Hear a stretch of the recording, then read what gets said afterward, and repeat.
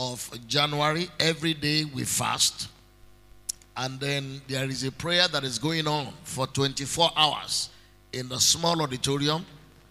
Any time of the day you can afford to come, just come and be part of the prayer. Be part of the prayer. Mix with the people.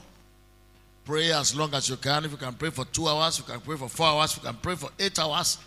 If you can pray for 10 hours, just pray and keep praying. And then if you are tired, there is a place we have provided where you can go and sleep, rest. And then you come back. And then you continue from where you stopped. So it's an opportunity for you to stretch and get yourself prepared. The month of January is the month of preparation. 2 Chronicles 27:4 says, Jotham became mighty because he prepared. The more prepared you are for an exam, the more prepared you are for a year, the better able you are to enjoy the year. Preparation is vital. If you want to retire, you prepare to retire, it's good. If you want to get married and you prepare to get married, it's good. If you want to relocate and you prepare to relocate, it's good. If you want to begin a business and you prepare to begin the business, it's always better than not being prepared. So it's the month of preparation, and our simple way of preparing is fast and pray. In those two ways, you spend more time before God, and you are fitter and better and stronger to be able to be effective in the business of living for the entire year. 30 days of fasting is a good bargain for someone who wants to invest for a year. So take advantage of this. You may not be able to do it alone, but this is an opportunity to do it with others. You know, there's a statement that says he walks fast, he who walks alone, but he walks farthest, he who walks with others. When you walk with others, you can walk far. But when you walk alone, you can walk fast. So take an advantage of working with others. 2 are better than 1, for they have a better reward for their labor, and 24 hours. Whichever part of the day is better for you, just use it, and you will be greatly refreshed, and you'll be greatly challenged, and you'll be tremendously blessed to be part of that fasting. So even if you have not started, today I think is the 15th one. Is it 15th or 14th? It's the 14th one. Okay, because this is 15th. So tomorrow will be half time. You know, half time. So look at your neighbor and say, will you join the game at half time? Or are you still going to sit on the bench until the 70th minute, okay? Around this, from the 66th to the 70th minute, that is when coaches change players. So look at your neighbor and say, what time are you waiting for? Say, answer me, what time are you waiting for? Okay, since you didn't start the game, when do you want to join the game? You know, so that is very, very good. It's just a simple exercise, and it's such a blessing. It's such a blessing. We've been doing it now for 30 years in this ministry, every January. In fact, we started in those days with 40 days. And the last 3 days was usually marathon, continuous. But some people were fainting. And some people ran away. In those days, we used to have what they call Indian race. They will come the first 5 days of the fasting, and you won't see them again in church. When it's 5 days to the end of the fasting, they'll show up again, Indian race. That was one of the reasons why in those days they banned India from the Olympics. Because when they want to run 100 meters, India, the only place where you can take a picture of them is at the beginning. And then they disappear and go and press the tape. So they were making 100 meters in about 3 seconds. So when they invented the camera that was always catching people as they were going, they discovered that they were there in the beginning. They disappeared through a charismatic power. And then appeared, they said, Indian race. Look at your neighbor and say, Indian race. Which race are you running? All right, look at page 2. On page 2, there is a crest there. There is a logo there. That is the official logo for the team of the year 2017.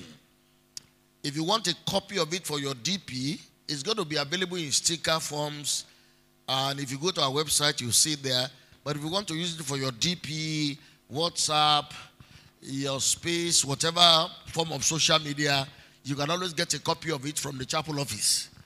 They will transmit it to you through the chapel app so that you can use it on your DP. That is the official logo, a very red throne with a red heart on it, and that throne is for you to sit on, not for you to stand on. It's for you to sit on. It's a throne. It's a throne for someone who is reigning in life. You know, and the crown there is for you to put on your head, not put on the ground. So that is the crest for the year. That's the official one. Any other one is not right. This is the official one. And every month there will be a special DP, a special crest for your DP, WhatsApp, BBM, whatever you are using. There will be a special one. The one for this month is already prepared, is already there. And then we're going to make sure that they're available to you throughout. Now, look at page 3. You will see Word of Victory Bible Training Institute. That is a part-time Bible school that we have here. It's a part-time Bible school. They meet 5 to 8, Mondays, Tuesdays, Thursdays, non-fellowship days. And this is a place where you can get trained for the work of the ministry in future. You may know where you are going, but you may not know why you are going there. And one of the things you can do in life is just get prepared. You may eventually find yourself in a place where you are the one that knows most among people, and you may be called upon to lead fellowship or called upon to lead a prayer meeting. Especially when they have known that you have been a member of Rhema Chapel for 1 or 2 years, or even for 6 months. And in order for you to have a crash program, we have a Bible school here. It is somewhere there at the back of the building. They meet Mondays, Tuesdays, and Thursdays. This is an opportunity for you. And this year is the year to do it, not next year. Because next year, there may not be time to do it anymore. Because whether you know it or not, you are getting busier by the day.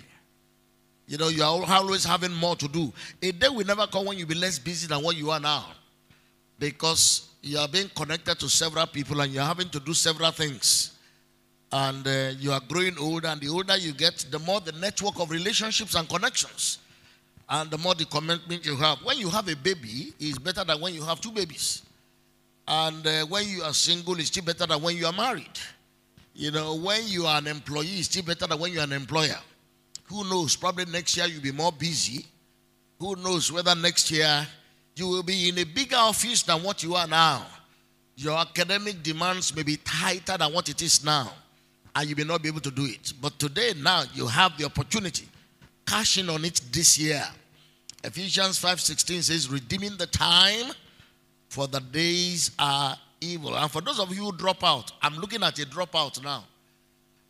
Look at your neighbor and say, are you a dropout? You know, one of the most unfortunate things in life was people to start something and not finish it. God is a finisher, and He wants you to finish. For those of you who are dropouts, repent in sackcloth and ashes before God and go to the chapel office and say, I am a dropout. Announce it so that they will give you that name, dropout. And then we'll probably give you special concession so that you can resume and then finish your course. You dropped out in term number 1. Some of you went for about 5 weeks. And you are still where you are. You didn't finish it, and you are not in any way doing more than what you've done as at that time. So I want to encourage you to take advantage of this. And the chapel office here is a place where you can obtain application form. And there is a little money you need to pay. You see, when things are free, people get it and they don't complete it. So the money is a money for commitment. It's not that we are strained of cash, or we don't have money to pay teachers, or we don't have money to pay rent for the Bible school. It's just to show your commitment. And we will also send these forms to our various installations in town so that you can go there and pick application form. But it's easier for those of you who are here. Just walk up to the chapel office and say, I need a Bible school application form. And don't waste time to fill it. If you're a boyfriend and girlfriend, you can go together. If you're a husband and wife, you can go together so that you can reinforce and encourage one another. If you have friends, classmates, or flatmates, or you live in the same compound, you can also do it together. That will help you a lot. It is one added thing that will help you become a better person. And the better you are as a person, the better the things you are going to attract. Word of Victory Bible Training Institute. We are going to resume in February. We'll give you the announcements once every other thing begin to come into place. 2 more announcements very quickly. Number 1, we inaugurated a fellowship some time ago. It is called Fellowship of Ministers' Children. If you are a child, daughter or son of a minister of the gospel, dead or alive, we have formed the fellowship for you. And we promised you that we are going to tell you how we are going to be meeting. And we have our own purpose and objectives for forming the fellowship. So if you are like that, tomorrow by the grace of God by 5 o'clock, there will be a meeting. Just 1 hour, 5 to 6. We want to appoint those who are going to coordinate the fellowship and want to fix the day when we are going to be meeting and what we are going to be doing when we meet. So don't forget, Fellowship of Ministers' Children. No matter how old you are still somebody's child. Probably Deacon Jesse is one of the oldest in this church. He's still somebody's child. Even when his hair was white, I used to visit his village, Eleleuzaure, near Auchi. And when he gets there, he's still a child to his father. He will sit on the floor, even I was 70 or close to 70 then. And his father will still talk to him. So if you're a minister child, one is a minister child, forever a minister child. So if you belong to that category, I don't say you want to be a minister's child. You have to be one first. So whether your father is dead or alive, or whether he's still actively in ministry or has been thrown out of ministry by the vicissitudes of life, probably you are going to pray him back so that he can pick it up from the way he stopped. So we are going to meet tomorrow 5 o'clock, and the meeting is going to be a special meeting. Now, we are almost ready for the driving school. The cars are ready. There is only one thing left. That is the place where we are going to be using for the driving. Please, if you have registered for the driving school, reconfirm your interest in the chapel office. Go to the chapel office and say, I have registered earlier for the free driving school. What we are doing is that we are training people in the driving school free of charge how to drive. And if you finish well and you show a level of devotion, we will probably also organize your driving license so that you have a license free of charge. We train you free of charge. And then one of your commitments you are going to make is that once you get the license, you are going to be part of the bus drivers in church for 1 year before you disappear. That is how to pay back your tuition. Don't always keep taking out. Give back. Don't always keep taking out. Give back. So if you don't want the responsibility of being one of the bus drivers in church or one of the convention drivers, then don't come. But once you come, you are going to be tied into that under God. It's not that we are going to put your hand in the book, but under God. And if you run away, God will follow you. I'm just going to send God as he has run away. And you know, God who caught up with Jonah know how to catch up with you. A fish will just swallow you and transport you to the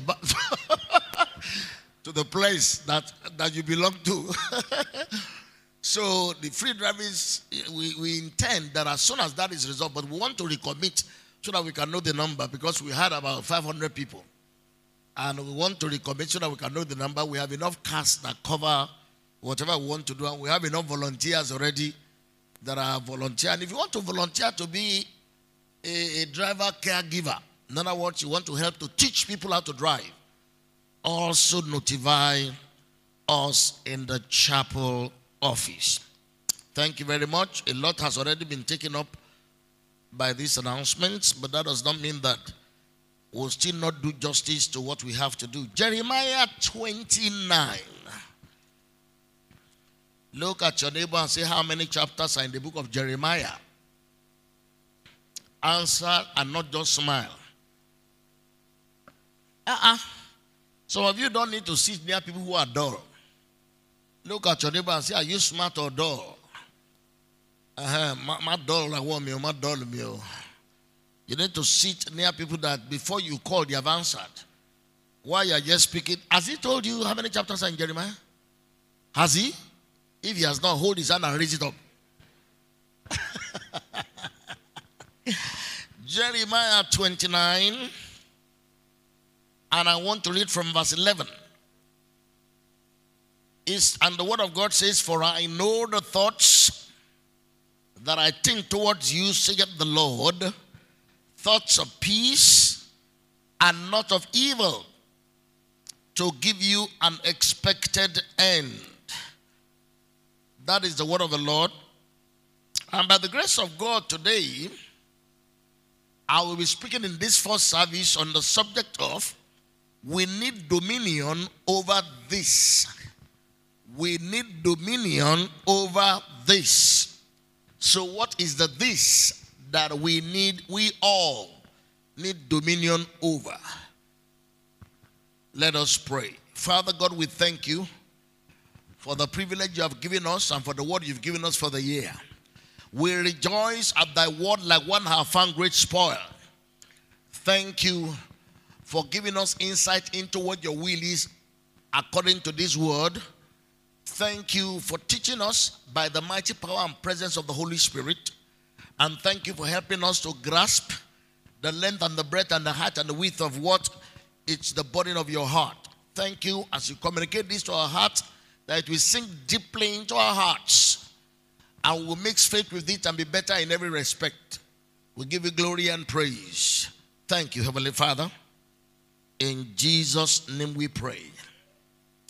We need dominion over this. If this morning I were to carry out a survey whereby every one of you should write some of the things that they fear most in life, I will probably have a lot of different responses. If I were to carry out a research survey where I give everybody a sheet of paper and I tell you the various kinds of things that you fear, I am going to have quite a number of different responses. Psychologists tell us that there are at least 645 different kinds of fears that people in this world have. At least 645 different forms of fear. And by the grace of God, in my ministry of over 30 years that spans 6 continents of the world and quite a number of nations of the world, I have been privileged to meet people with various fears. I've been privileged to counsel people with various fears. And I have been amazed at times at the kind of fears that many people have.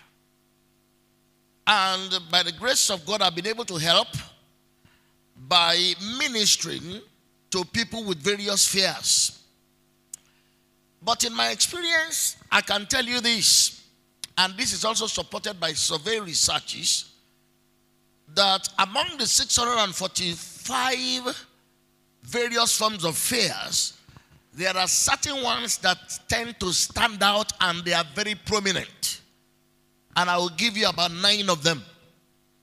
9 different kinds of fears that most people have, even including Christians.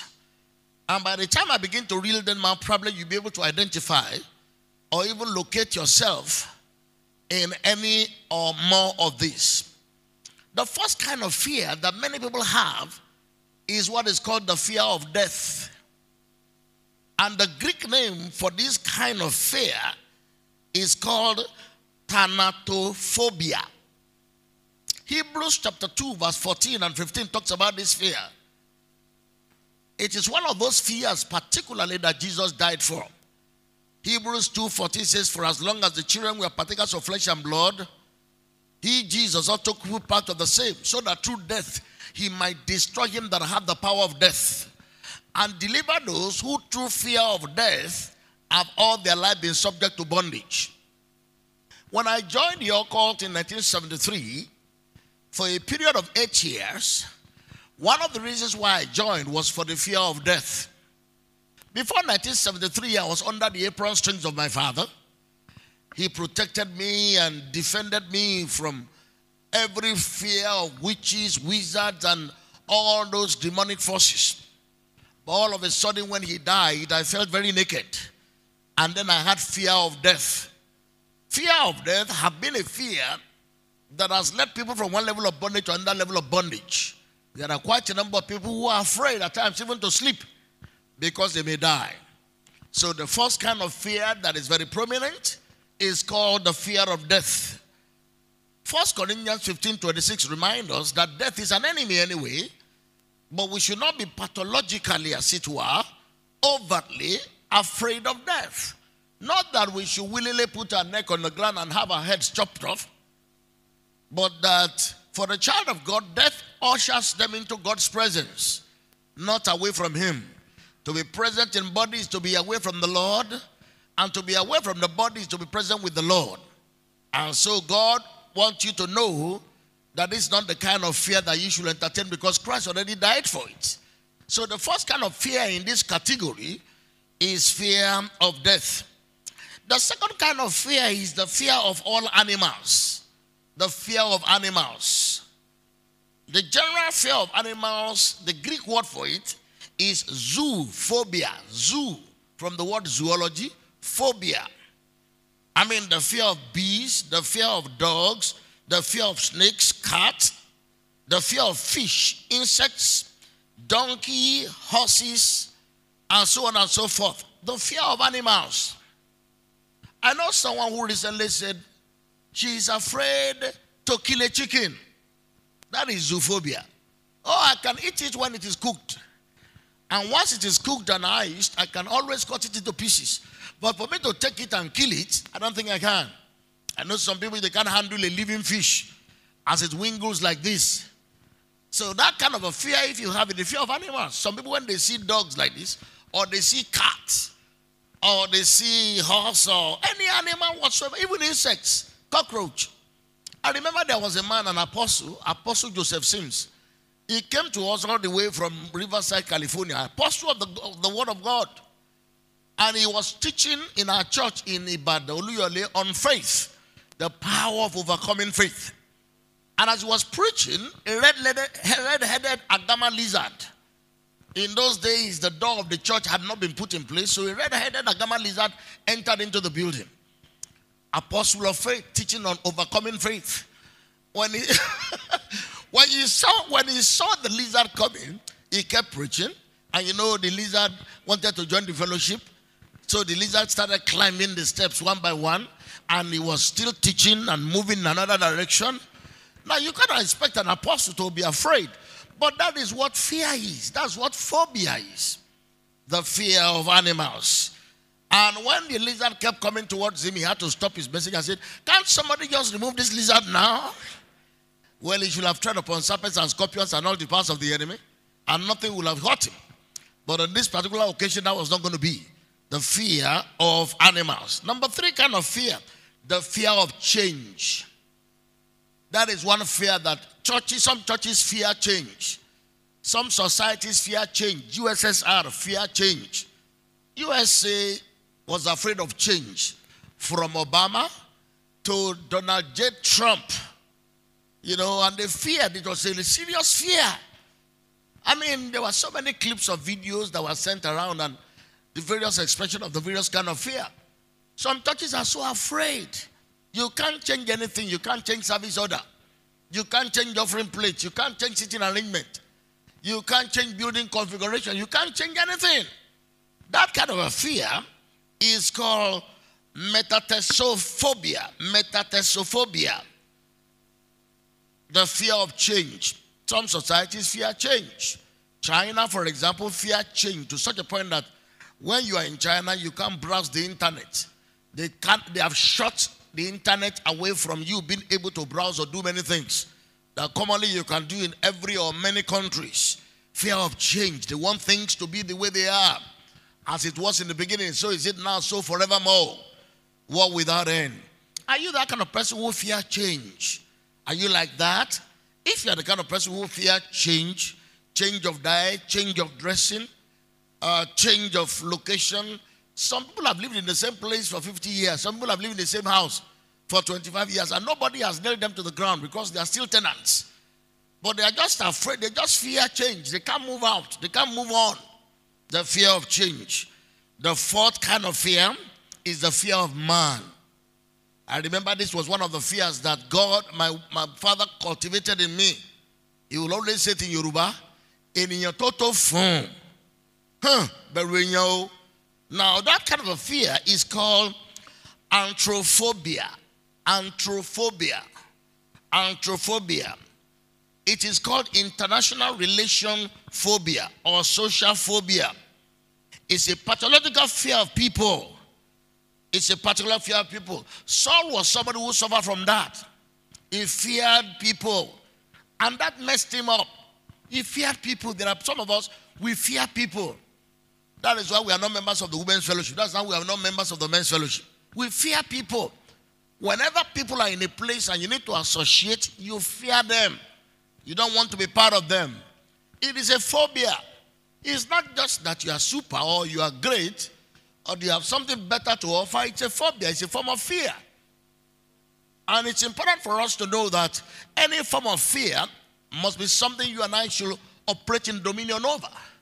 We must operate in dominion over fear, because you can never actually experience total dominion for as long as there is one form of fear or another that is ruling or controlling you or holding you back or debarring you or standing in the way of what you need to be able to do freely. Dominion simply calls for you to be at liberty. Psalm 119 verse 45 said, I walk in liberty. Galatians 5:1 says, stand fast in the liberty. You and I are going to be judged by the law of liberty, according to James 1:25 and James chapter 2 verse 12. So any form of fear is antithetical to operating in dominion. To operate in dominion, you need faith. And fear is the opposite of faith. So any form of fear that is holding you back, fear of the night, fear of height, whatever it is not something you should tolerate. It is something you need to operate in dominion over. Fear of man.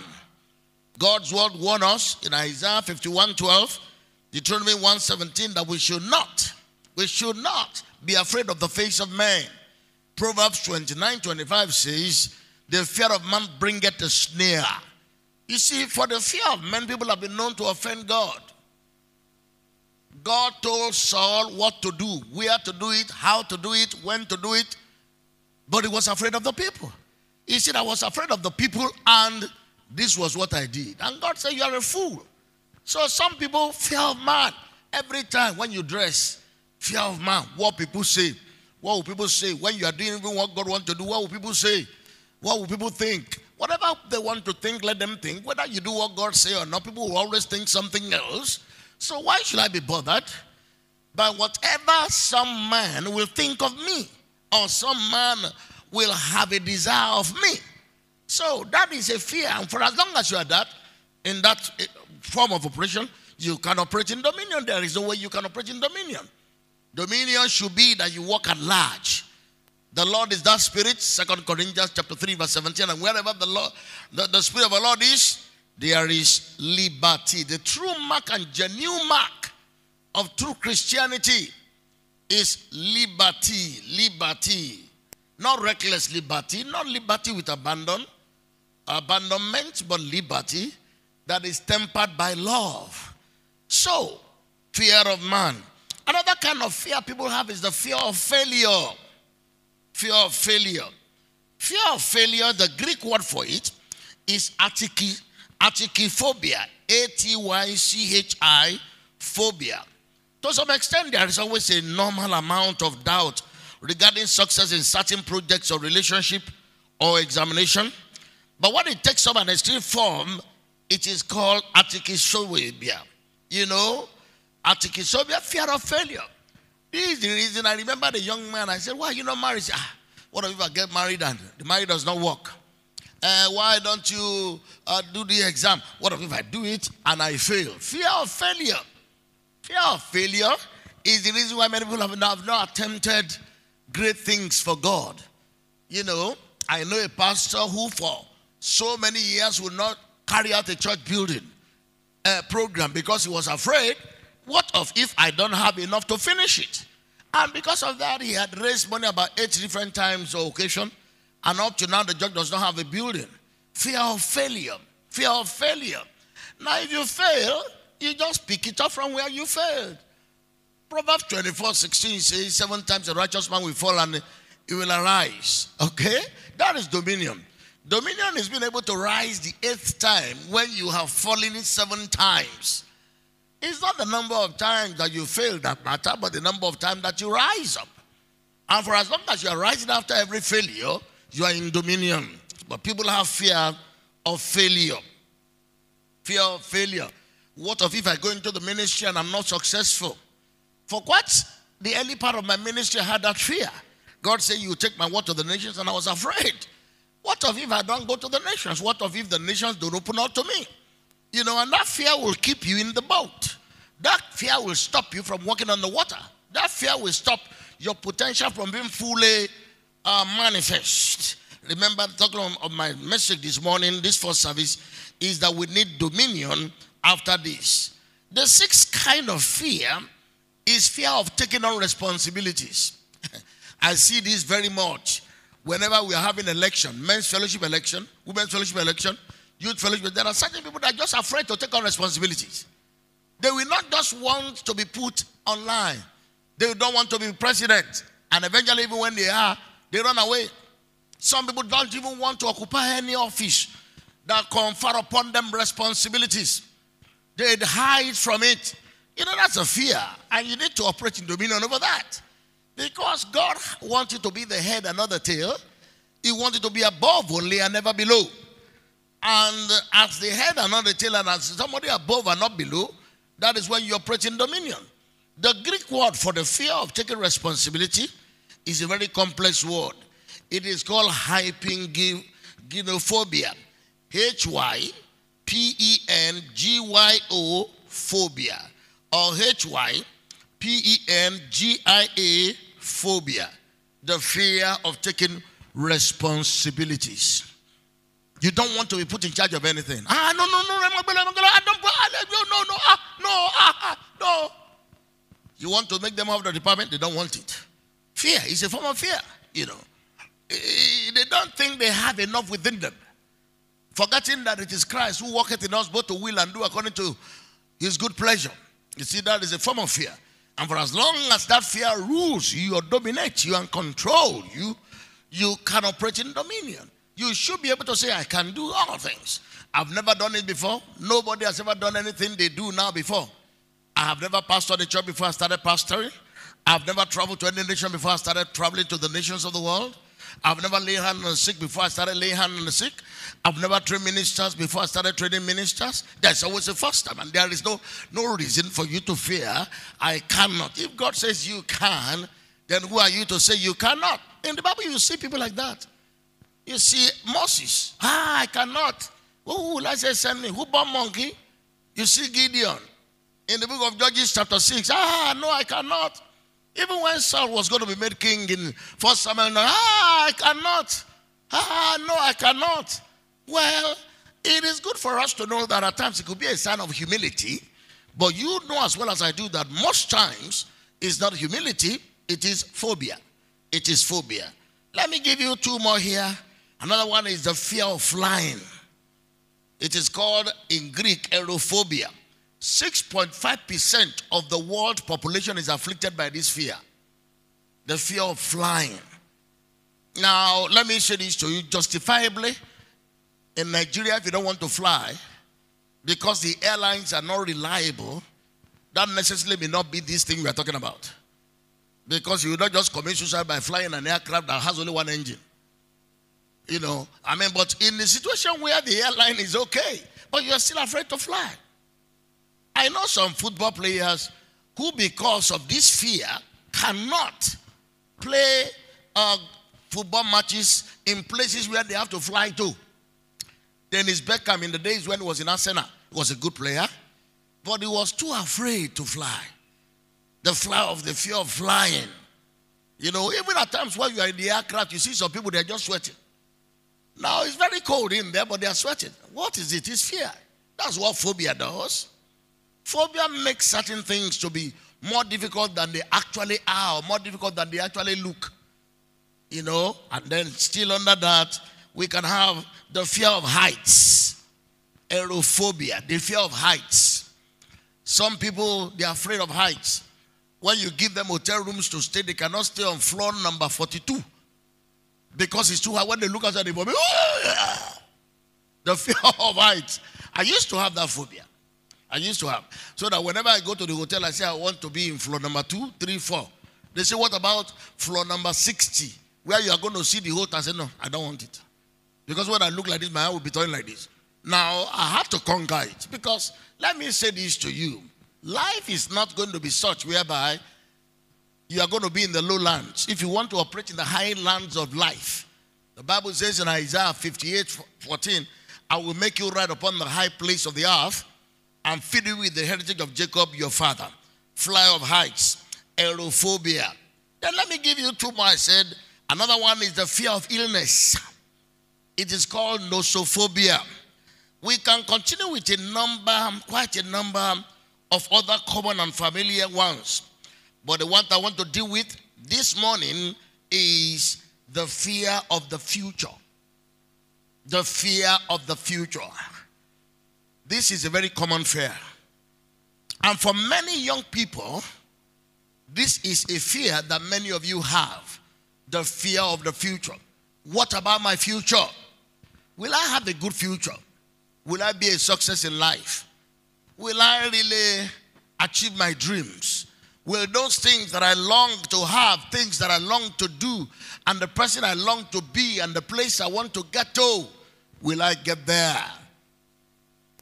And there is a fear of the future. At the beginning of every year at times, this is a fear that is in many people's heart. They fear, what is this year going to bring?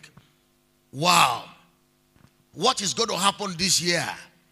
And they have fears, and they have fears.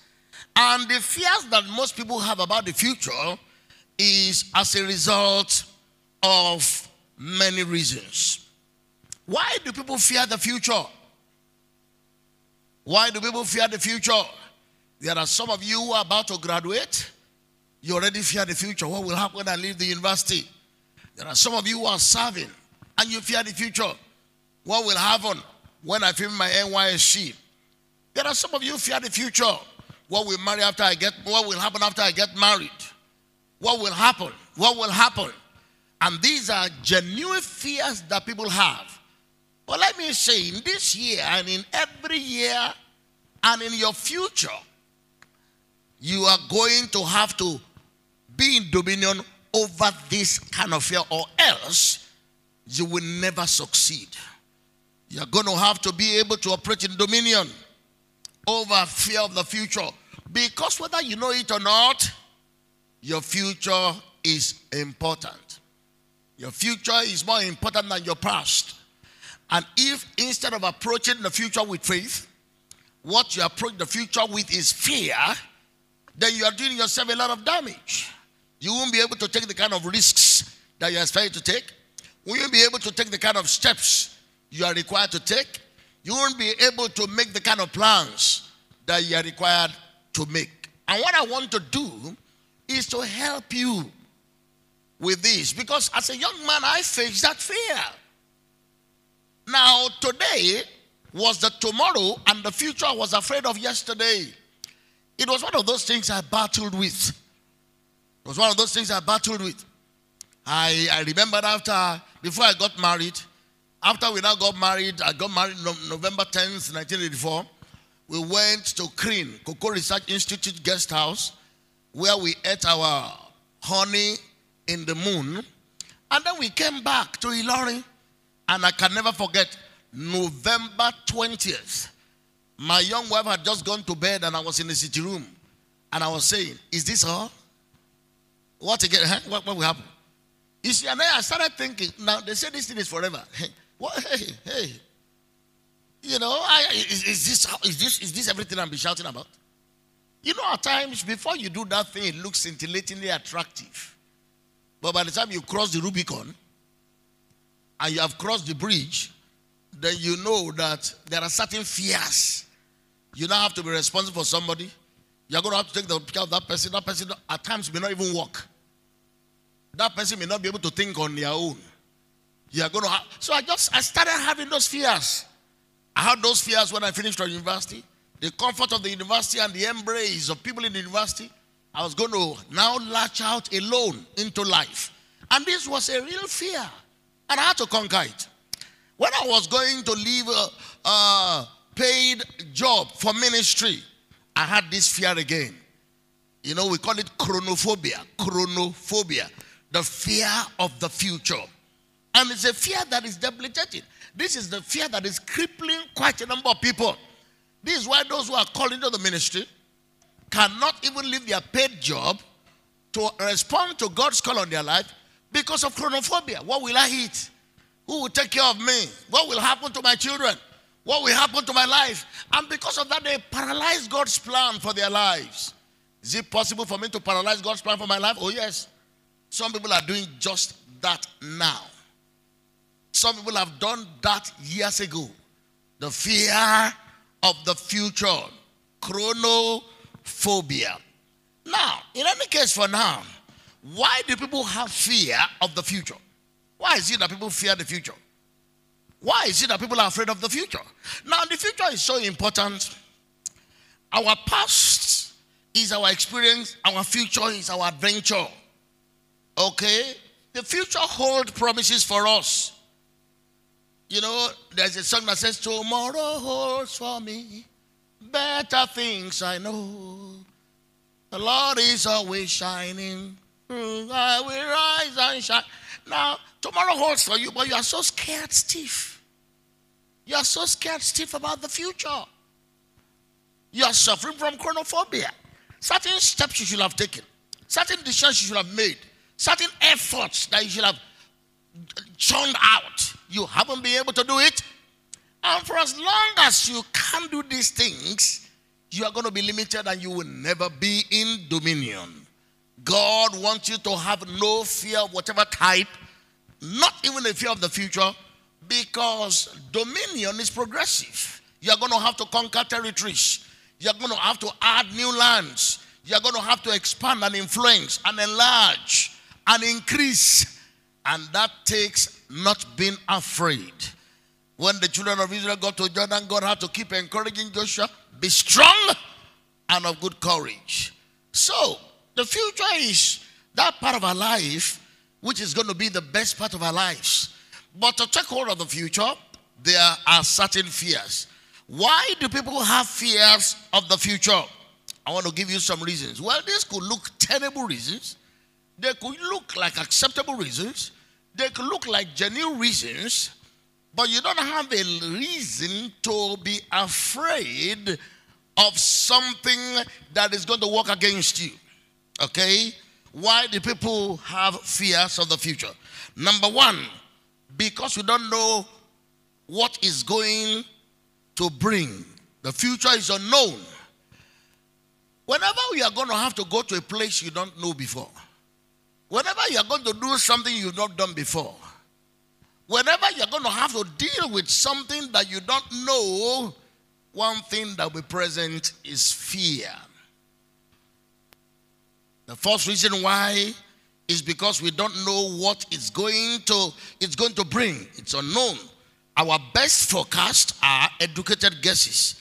Nobody really knows what is going to happen in the future. You see, one thing about man is that we want to know what's going to happen in the future. And whenever we are not in the picture to know what's going to happen in the future, we are afraid of it. That is why we are not like Father Abraham. Abraham was told by God at an advanced age of 75, leave the place where you are familiar, leave your family, to a place that I will show you. God had not shown it to him. But you know what? He followed. That is what faith is. I don't know what is going to happen is not enough reason for you not to take risks. Number two reason why people have a fear of the future. Because they are under constant harassment by the devil in so many ways as per what the future holds.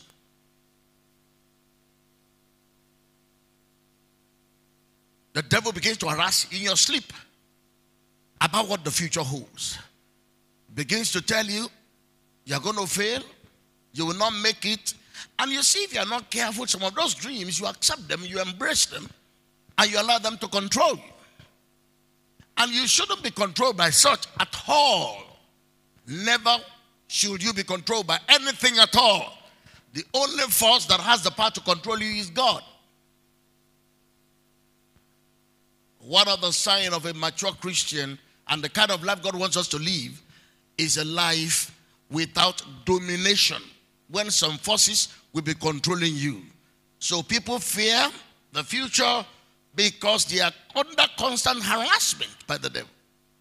The devil harasses you. Remember your generational curse? You remember your family curse? And that is the reason why people are afraid of the future. And that is why they will not make an effort.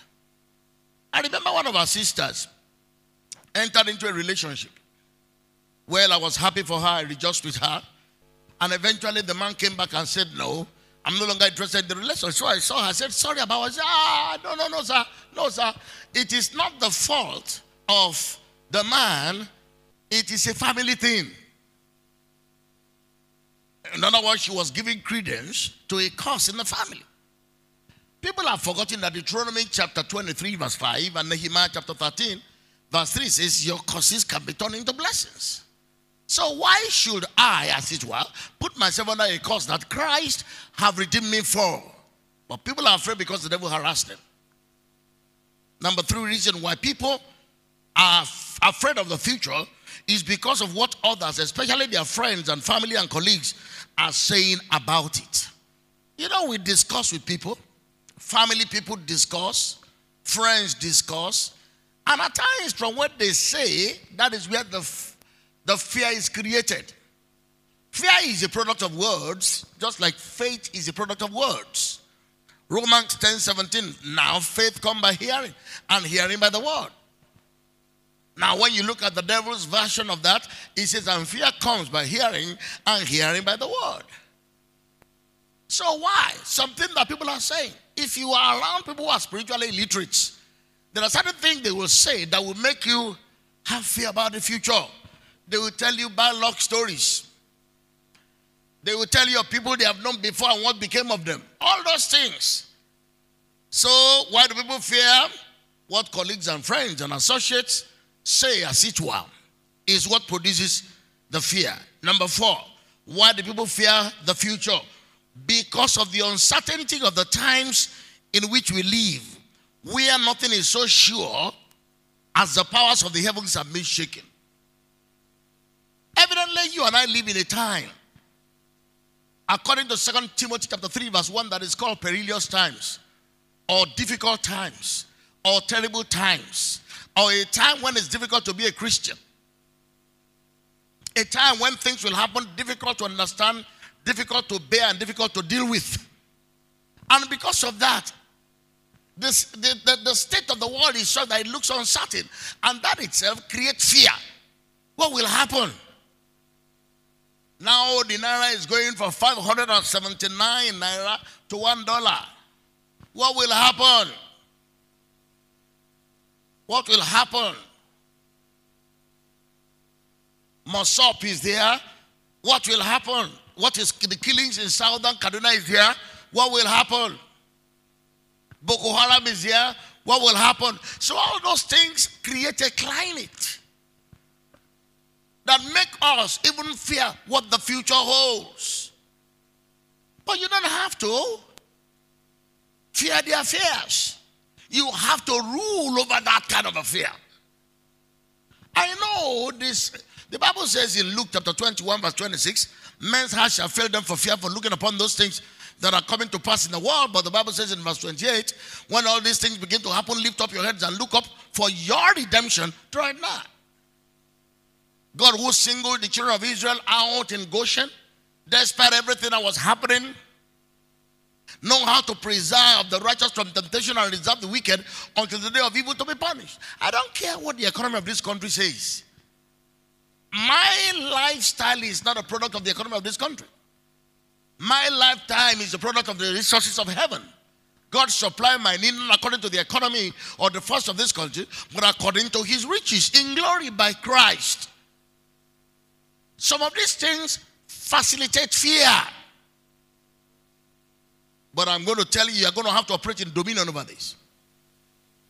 It doesn't matter what it is. Come what may, what come. Oh, there was going to be third world war.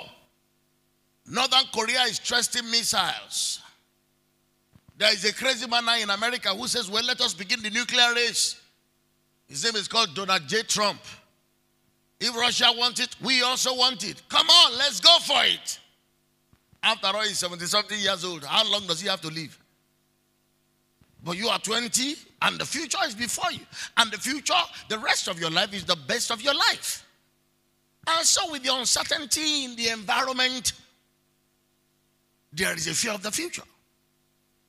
A fear, will Nigeria remain one? Is it possible? Won't it be divided? What if it divided? What will happen? So all those things are there. And that's why people have fear of the future. Number 5 reason why people fear the future is because of what their past has been. For those who have had a challenging and a struggling past, they do not want a future to be like their past. So they are beginning to say, I don't want my future to be like my past though. That's why they fear the future. I know what my fear was, my past was. Growing up was tough. Eating was difficult. I grew up in a family where there's no car. I remember one member of our church here was telling me that she grew up in a room where 15 people slept. And that was the only room everybody in the family had to sleep. And there were 15 of them and in one room. And every time she talks to me, he says, please, tell God for me. Oh. Now she's afraid of the future. She's probably thinking, I hope this future that we are talking about with all what is happening around will not repeat and even be more difficult than the past. Because of what their past has been, those who have had a challenging and struggling past, they do not want their future to be like that. They don't want things to continue the way they have been. Because they don't still want to have things tough. I remember growing up young man. That was one of the fears that was in my heart. I grew up in a family of 13 children. And one of the fears I had was, I don't want to also have to go through those experiences that I went through growing up now after I've grown up in such a way that both sides of my life, I wouldn't enjoy them. Number 6 reason why people have a fear of the future is because of those whose lives are linked to them. Some of us have father and mother. Their lives are still linked to us. They suffered bringing us up, and we want to be able to compensate them. That was one of the things I had a desire of growing up as a young Christian, growing up as a young person. I just wish my mother had not died. My mother died when I was 7. My father died when I was 15. And I wish that my father had not died, my mother has not died. You see, because I felt, because I will see the way my father suffered. I will see the effort he went through to make sure he took care of us. When he brings his salary home, which was really nothing, he will share the school fees, and he will begin to cry at the end because everything is gone. And yet 1 or 2 people's school fees have not been paid. And I was saying to myself, God, please, my future should be such that will be rosy, whereby I can take care of her and him. My mother was dead then, but my stepmother. I said, but more than that way, I can take care of my siblings because their lives are linked to me. There are some of us we are afraid of the future. We fear the future because of those whose lives are linked to our own. Not just father, mother, siblings, but also wife and children. The reason why some people have 1 or 2 children is not because they're not fertile enough. It's not because their quiver is small. But because they fear the future. And that is it. That is why. You see, the fear of future does not allow them to be fruitful, multiply, replenish. You see, but that fruitfulness and multiplication is necessary for dominion. We must reproduce the kind of the species of who we are. But not many Christians are giving back to enough children to take over the earth. Biological growth is one way in which the church can grow. But many Christian families, because of the fear of the future, if I have 5 children, what will happen? I know a pastor in London who gave birth to 9 children. When I met him some years ago, he had these 9 people and they were very young. And the man told me, he said, I'm not afraid. God says go. The Bible says God bless me and says go. You see, and I'm going. Be fruitful and I'm fruitful. Multiply. And I'm multiplying. I will teach on that during the year. He said replenish the earth. Then he says subdue it. We need numbers to subdue. We need numbers to subdue. If many more Christians are not giving birth, and there's those who are not Christians who are giving, it has been discovered that those who are not Christians are giving birth to many more children than those who are Christians. So we are losing the battle. They are taking over. Biologically, they're on the edge. And so dominion for them is easy. I was reading the story of a man recently who's got 200 children. He has a whole town to himself. 200 children. I still have the video clip sort of. And I have sent it even to some of the members of the church here. But you see, that is what it takes. So dominion is not something you can just say, one, the more the merrier. Some of you need to go back to children production. It's a pity for people like us now. It's already too late. If not, all my children are finished school, you see now. I wish I still had about 9 who are just starting. Kindergarten.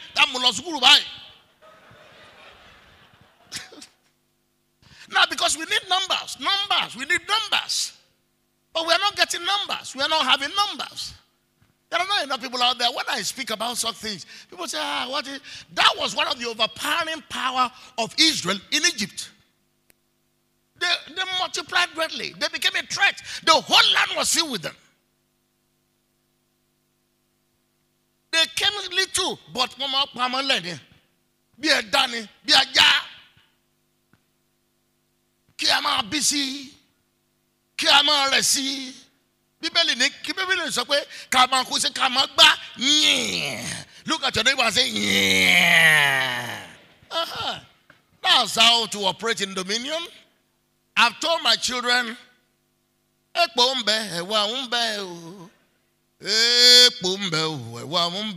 was arguing with one of them recently. So how many children you want to have? He said 1.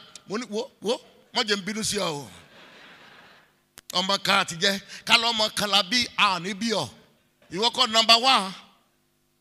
And somebody said, I'm number 5 of my family, and my wife is number 8 of our family. Now, if your family had only 3 children, will you be alive? If your wife's family had only 2 children, will she be there?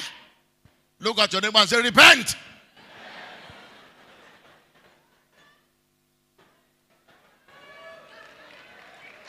There is too much fear. There is too much fear out there. There is too much fear out there, and it's not necessary.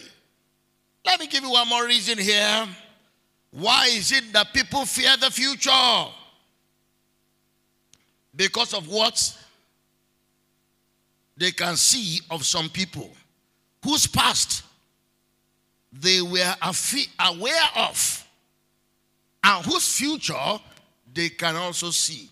One of the greatest fears in my heart as a young man was a family that I know in Offa. In the early stages of that man's life, he was very prosperous. He had money, he had houses, he had cars, he had businesses. And after some while, everything that he had disappeared. And that created fear in me. That, if this thing happened to this man, that in the beginning he was like this. But look at what his hand is. I remember I had that fear, even as a young boy. Because the man became so broke, he was riding a bicycle. The man became so broke, he sold all his house. I was living in the houses, a house that he rented. The man became so broke, he had a corner shop. This was a man who had businesses, who was rich. People would come to his house to eat and everything was fine. So that created a fear in me. But when I became a child of God, I still had that fear. But when I went into the scriptures and I started seeing in old age, thou shalt be fat and flourishing. I started seeing scriptures like Psalm 37 verse 25. I've never seen the righteous forsaking his children begging for bread. I started seeing scriptures like Proverbs chapter 13 verse 22. A good man liveth an inheritance for his children's children. I started seeing scriptures like Psalm 37 verse 37. Back the upright man. The end of that man shall be peace. I started seeing scriptures like Ecclesiastes 7:8. Surely there is an end. And Ecclesiastes said, better is the end of a thing. That now my fear vamoosed. But there are still people who have that fear. If it can happen to them, they say, probably it will happen to me. What makes you believe that? That is faith in the devil's ability and not in the ability of your Father. That is unlike God. The path of the righteous is like a shining light, shining more and more unto the perfect day. It is evil men who wax worse and worse. So, let me quickly tie up this message now. It's very important for us to know, when it comes to facing fears, there is something you need. And that is what we call facts. When it comes to facing fear of the future, there is something you need to overpower the fear. And that is, you need facts. What is the meaning of the word facts? The word fact means a thing that is known or proved to be true. And there is no fact greater than the fact of God's word. If you are not going to be afraid of the future, what are the facts? What are the facts? Psalm 119 verse 89 says, forever, O Lord, thy word is settled in heaven. Psalm 119 verse 152 says, concerning the testimonies, O Lord, thou hast founded them forever. The grass withered at Isaiah 40 verse 8. The grass withered and the flower faded, but the word of our God standeth sure forever. Matthew 5:18, till heaven and earth pass away, not even a jot of the children of God's law will fail. So what do you face? You see, when fear comes, take facts and face it with it. Face your fear of tomorrow, your fear of the future with facts. The Bible says in Hosea 14 verse 2, take with you words and turn to God. Fear of tomorrow will always come. The devil will always give you the impression, tomorrow, hey, ole maribel, hey, and can't change you, hey, and can't they change you? When you have the unchanging changer in your life, there are certain things that cannot be done away with. Whatsoever the Lord doeth, how long does it last for? And to say so, let disappear. But then to say for what the Lord bless the works of his hand. Wealth gotten by vanity diminishes. Proverbs 13:11. Face your fear with facts. Don't just say, I'm afraid of the future, I'm afraid of the future. Or what tells you that it's just going to be and your star and everything is the same? What gives you that issue? But we fear when we shouldn't fear. The word fear, F-E-A-R, false evidences appearing real. That's what it is. It looks more than it. The devil will kill you. This will not happen. That will not happen. It's a lie. I want to give you 5 facts that should make you have dominion over fear of the future. 5 facts. You'll find those facts in Jeremiah 29:11. Remember these 5 facts. Let it sink into your heart. Luke chapter 9 verse 44. He said, let these words sink into your heart. One translation says, store this saying in your memory. Another one says, take these words to heart. Another one says, don't forget what I'm about to tell you. Another one says, listen carefully at what I'm going to say. Well, I have reason to fear. I want to give you reasons why not to fear. Especially the fear of the future. Chronophobia. I want to give you reasons why you should not fear. Why should I not fear? The Bible says, though the earth be removed. Psalm 46 verse 1. Though the mountains be carried away into the midst of the city, in the sea, there is a river, the streams whereof maketh glad the city of our God. God is in the midst of her, so she will not be moved. Though the earth be removed. I came to a point growing up when I conquered the fear of the future. I almost literally saw myself as one of the new kings of the earth. Timidity was far from me. I no longer felt that this earth was put in place to be against me. This earth was put in place by God to serve me, to service me. Everything in the universe should be cooperating to make sure that it is well with me. Isaiah 3:10, say unto the righteous, it shall be well with him. Say it to the righteous. Say it to the... At times I look at myself in the mirror and said, it shall be well with you. It shall be well. I'm saying it to myself, if nobody will say it to me. Because of fear. So, why should I not? Facts. When these facts are firmly rooted in our hearts, it will rule out our fear, and we can operate in dominion by faith. So what does the Bible say about it? Number one, I want you to notice the following. Number one, about your future, God knows everything that is going to happen, even if you don't. God knows everything that is going to happen, even if you don't. Now, if God, who knows everything that is going to happen, says to me, fear not, then what's the basis of my fear of the future? God knows everything. Hebrews chapter 4 verse 13 says we are naked and open in the eyes of God, with whom we have to deal. Psalm 139 verse 2 and 3. Does he not see? Psalm 139 verse 2 and 3. He says he knows my uprising, he knows my downsing, he knows my toss of arrow. God knows everything about the future, and he tells me, fear not. So what is the basis of my fear?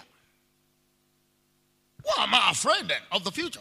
If the person who knows everything about the future is telling me, the reason why I say is I don't know. But there's someone who knows. And if someone who knows says, don't worry. One of the things God told Joseph, when Joseph was going to put away his wife, he said, fear not to take up your wife. Fear not. He knows everything. He knows where you are going. He knows. So number one reason why is that God knows everything. And he who knows everything is saying, fear not.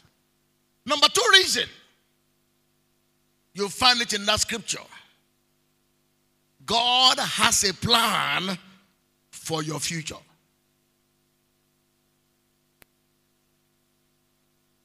Now, God may not be in your plan. You may not be in your father, your mother's plan. You may not be in your friend, your colleague, your associate's plan. You may not even be in the plan of your family. You may not even have a plan for yourself. But God says, I have a plan for your life. Now, let me say this to you. Now, let us imagine, for those of you who are into sports, if you're a footballer in a club and your coach says, you are part of my plan, will you be afraid? Will you look for another club? No. Even if he does not tell you, he said, you are in my plan. Recently in Manchester United, which is a club that I follow a little bit, there is a guy, a German guy, Bastian Schweinsteiger. He used to be the captain of the German team. He started looking for a club. But all of a sudden, Mourinho, Jose Mourinho called him and said, listen, you're part of my plan. The man cooled down. God said, I have a plan for your life. Now, if he says that, shouldn't that? God has a plan for my life. I'm not a mistake. My father may not have planned me. Your mother may have told you, the fellow you. Now, you cannot be in this world if Allah will be by. 1 Corinthians chapter 3, verse 6. Paul plant Apollo water. God said, I have a plan for your life. You are not a mistake. You are not an accidental, evil speck of nothing that happens to occur. I have a plan. For I know the thoughts. You know what God says? That scripture, Jeremiah 29:11. It says, for I alone know the thoughts. He said, I know the purpose I have for your life. Now, if God says I have a purpose for your life, what's your own problem? Why do you think you are useless in the future when God says I have a plan for your life? You may not have a plan for your life. Your father may not have a plan. This country may not even have a plan for you. But God said, I have a plan for you. When I was growing up, when I had that from God, I have a plan. Every form of agitation, anxiety, concerns, cry and worry, through the window. What plan can be better than the plan of the divine? I alone. Hey, I don't have a baby yet. God said, I have a plan. Hey, I don't have a husband yet. I have a plan. I don't have a job. I have a plan. I'm poor. I have a plan. Why can't you just cool down? For 7 years in this town, I was waiting for the plan of God to kick in. 1 minute before the plan of God kicks in, it will never look like it's going to kick in. But the fact that God says, I know the thoughts. I know the thoughts. The devil has his own plan too, but God has his own plan. There are many devices in the heart of a man, but the counsel of God, listen to me. I've come to the point where I know that I was sent to the world not by the devil. I was sent to the world not by my father or mother. I was sent to the world. My father and mother are no longer here, but I'm still operating one plan. Not what they planned for me, because my father had no plan, my mother had no plan beyond secondary education. But God, who had a plan, is the reason why I'm still here.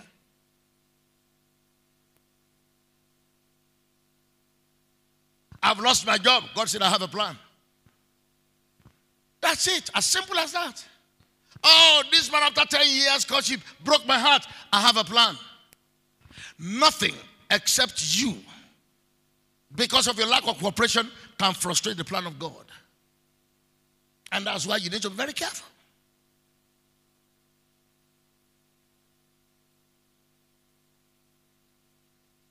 One translation says, I keep in mind my purpose for you. God said, I keep it in mind.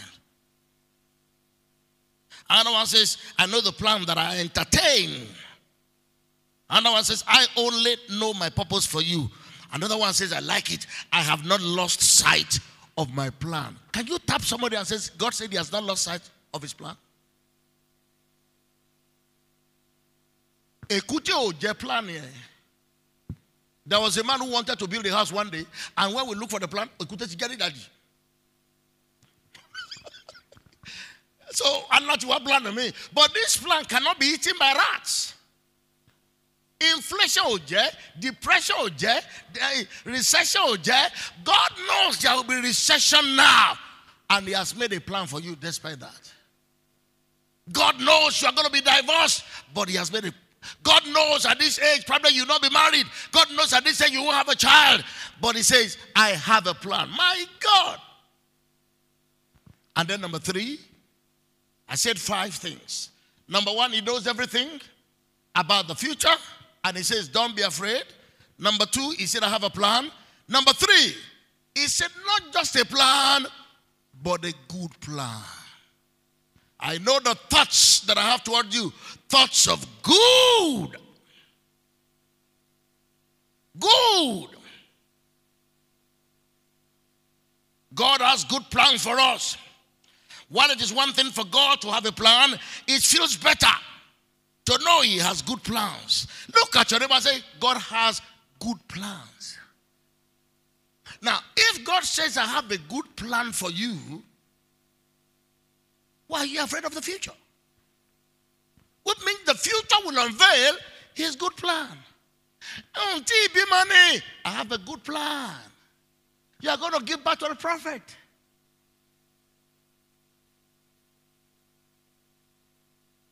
I have a good plan. You're going to lay up gold as dust. Oh, in those days I go to God asking God for money. God says, I have a good plan. I have a good plan. And whenever I see that statement, I have a good plan, I just sleep like a baby. I can't remember me tossing on the blade because I was afraid of the future. It is a distrust and an insult to who God is for me not to be able to sleep because I'm afraid of the future. When He says, I have a good plan for you. I have a good plan. Listen to this one. The nature of God's plan is good. It says, the thoughts that I think towards you are thoughts of welfare, plans to prosper you, intention of your prosperity. He said, I have plans to make you happy. Can somebody say amen? Plans to make me happy. I'm not happy right now. God said, I have a plan to make you happy. Better is the end. Joy is coming. Weeping may endure for the night. In the morning cometh joy.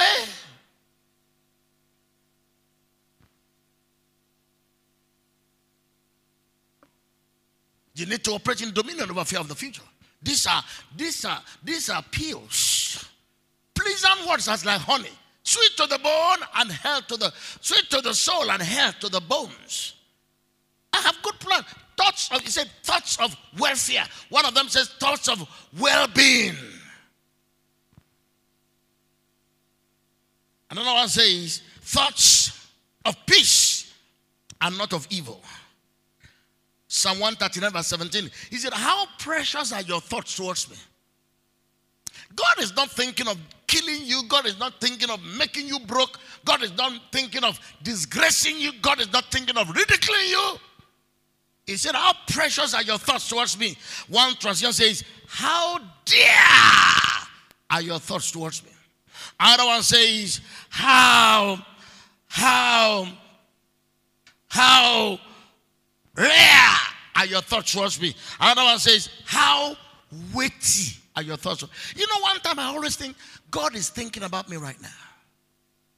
I'm on God's mind. Somebody said, I've not talked to you, I'm very sorry. Oh, they said, no, I said, don't worry, I'm on God's mind. Don't worry, I'm on God's mind. I'm on His mind all the time. I'm on His mind. Thoughts of good. Number 4.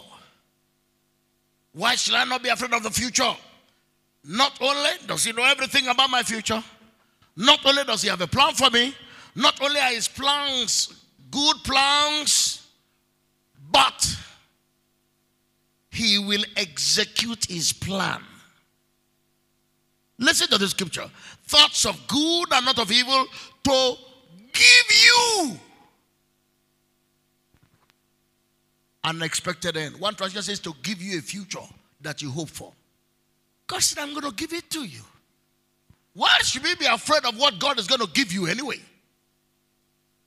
Salvation is a plan. Salvation is a good plan. But you know what? God is the one who carried out how you got saved. He made it possible for you to be saved. He orchestrated it. For me, He took me to a wedding in Ado Ekiti. For you, He brought you to church. For you, you went with a friend to a birthday party. He said to give you a future. That you hope for. God said, I'm going to give it to you. Why should we be afraid of what God is going to give you anyway? Salvation is a plan. Salvation is a good plan. But you know what? God is the one who carried out how you got saved. He made it possible for you to be saved. He orchestrated it. For me, He took me to a wedding in Ado Ekiti. For you, you went with a friend to a birthday party. Oh, I'm afraid of the future. God said, don't be. Don't be. I will give you the future you expect. What's the future I expect? Children and children's children. What's the future I expect? Married to the man of your choice, a husband of delight. Married to a woman of inestimable value. Married to purpose and destiny. To give you the future that you expect. The plans are there. You see, let me say this to you. There's a difference between a plan and reality. Between a plan and reality is help. God said, I have a plan, a good plan, but for that plan to become reality, I will have to help you achieve it. Can I hear somebody say, that's me? Whatever the plans of God are, you need help. Psalm 108 verse 12, give us help. God said this to me, I will never forget. Growing up, I read it yesterday again. I laughed. He said, the plan I have for you is like the plan I had for Jesus. When Jesus came to this world, God had a plan for him. It was a good plan. Because after he carried out the thing, the Bible said God has highly exalted him and given him a name that is above every name. That the name of Jesus, every knee will bow of things in heaven, of things on the earth, and of things under the earth, and every tongue will confess that Jesus Christ is Lord to the glory. So God says, the same way I have a plan for you as a good plan, is the same way I had a plan for Jesus Christ. It's the same way I had a plan for Abraham. It's the same way I had a plan for my tabernacle. It's the same way I had a plan for everything I've always done. He said, but I have to make it happen. Jesus used a lot of help. The plan of God for David needed God's help. The plan of God for Solomon needed God's help. The plan of God for Joseph needed God's help. God gave Daniel some rare abilities because of the plan God had for him, which was a good plan. Lift up your hand and say, I receive help. Say it again. Say, I receive help. I receive help for the plans of God for me to come to pass. Say, I receive help. Say, I receive help. Say, I receive help in all forms, in all shapes, in all fashion, for the plan of God, which is a good plan, to come to pass. I remember the day God told me this as a young Christian growing up. I said, I receive help. And you know, one thing that has defined my life is help. Divine help. I'm not a prophet nor a prophet's son. Everybody, most people that have helped me in life, were introduced to me by God himself. He orchestrated it. Let me say this with boldness and assurance. This year, God is orchestrating some dangerous connections for you that will help you execute that plan in the name of Jesus.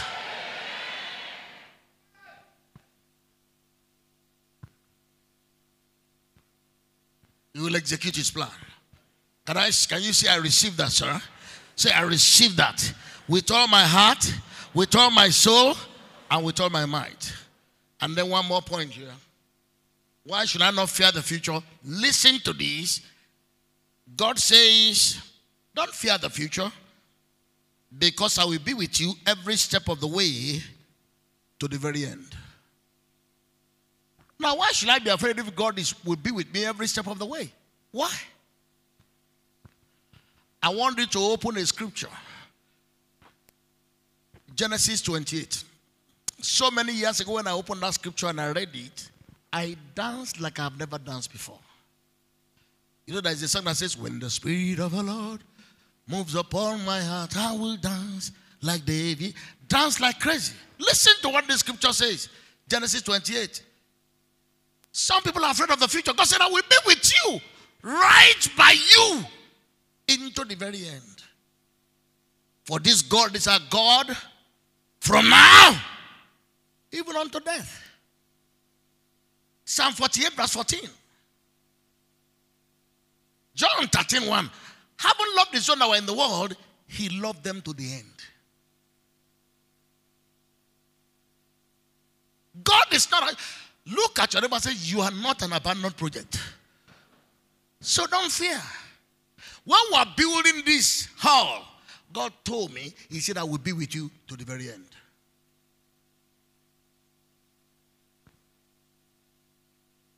He said, I will be with you to the end. He said, I will never leave you. Hebrews 13:5. Let your conversation be without covetousness, for he has said, I will never leave you nor forsake you, that you may boldly say, the Lord is on my side. I will not fear what man can do. Losing your job does not truncate God's plan. Failing your exam does not truncate God's plan. His plan is still there regardless. No matter what anybody has, if you don't have the presence of God with you, you are nobody. God told me, stay here. Don't go anywhere. Stay in Ilorin. He said, I will be with you there. Just like he told Isaac. It was famine. The land was dry. Genesis 26. Verse 3 and 4 said, don't go anywhere. Stay there. I will be with you. But the scripture I want us to read is Genesis 28:15. God said to Jacob, listen to this. I am with thee, and we keep thee in all the places whithersoever thou goest. I want you to read this scripture every day this week. I am with thee, and will keep thee in all places whithersoever thou goest, and will bring you again into this land. For I will not leave thee until I have done that which I have spoken to thee of. I will not leave you until what? I carry it out. Now, where is the ground for fear now? He said, I won't leave you until I finish my work. He said, everything I say, I will bring it to pass. Can I hear somebody say, yes, Lord? Yes, Lord. When God told me this, he said, I won't leave you until I do everything I've spoken to you. I told you I will take you to the nations. I will not leave you. I told you you will be rich, you will be wealthy, and I will not leave you until I perform it. I told you you will be the head and not the tail, and I will not leave you until I carry it out. I told you you will not lack anything good, and I will not leave you until I carry it out. Now that's it.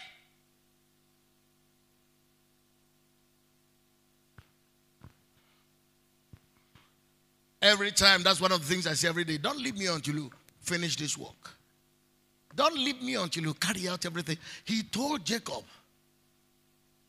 Jacob was not the best of human beings at that time. He was a thief. Hey, I'm not perfect. You don't have to be. He said, I want to carry out what I say. Not because you have done the right thing. Not because you are holy. You may not even be fasting. Who cares?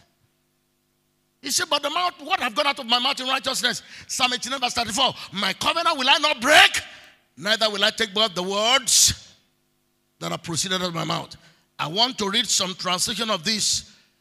He said, I will not leave you until I have done everything that I promised you. What has he promised you? Male children, female children. What has he promised you? A house of your own. What has he promised you? You lay up gold as dust. What has he promised you? What has he promised you? All the promise of God in Christ. 2 Corinthians 1:20 is yea and amen. To the glory of God by us. I will not leave you until I have done everything that I promise you. Another one says, until I have finished giving you everything. Lift up your hand and say, give me, Lord. Keep giving it to me, Lord. And don't stop until you finish giving them to me. Give them to me, Lord. I receive right now. Stretch out your hands and say, I receive right now. Stretch out your hand and say, I receive right now. Stretch out your hand and say, I receive right now. Stretch out your hand and say, I receive right now. I will never leave you until I finish giving you everything I have promised you. Another one says, until I have accomplished all that I have said. Another one says, until I have made good all that I promised you. Another one says, until I have fulfilled all the things that I promised. Tap your neighbor and say, where is the fear of the future in all of these things? Stand on your feet and bless God. Thank you, Father. Thank you, Lord. Thank you. Just thank him. Thank him. Just wave your hand in appreciation. Come on. Wave your hand in appreciation. Wave your hand. I rule over the fear of future. Come on, come on. Rule over it. Rule over it. I am more than conqueror. I'm in charge. He said he will not leave me until he has performed his counsel. His word will not drop to the ground. Can I hear you say that? Confess those words. His word will not drop to the ground. Not concerning me, not concerning my family, not concerning my life, not concerning my future, not concerning my destiny. Thank you, Lord. Come on, go ahead. Thank him. Thank him. Come on, come on. Thank him. Glory be to God.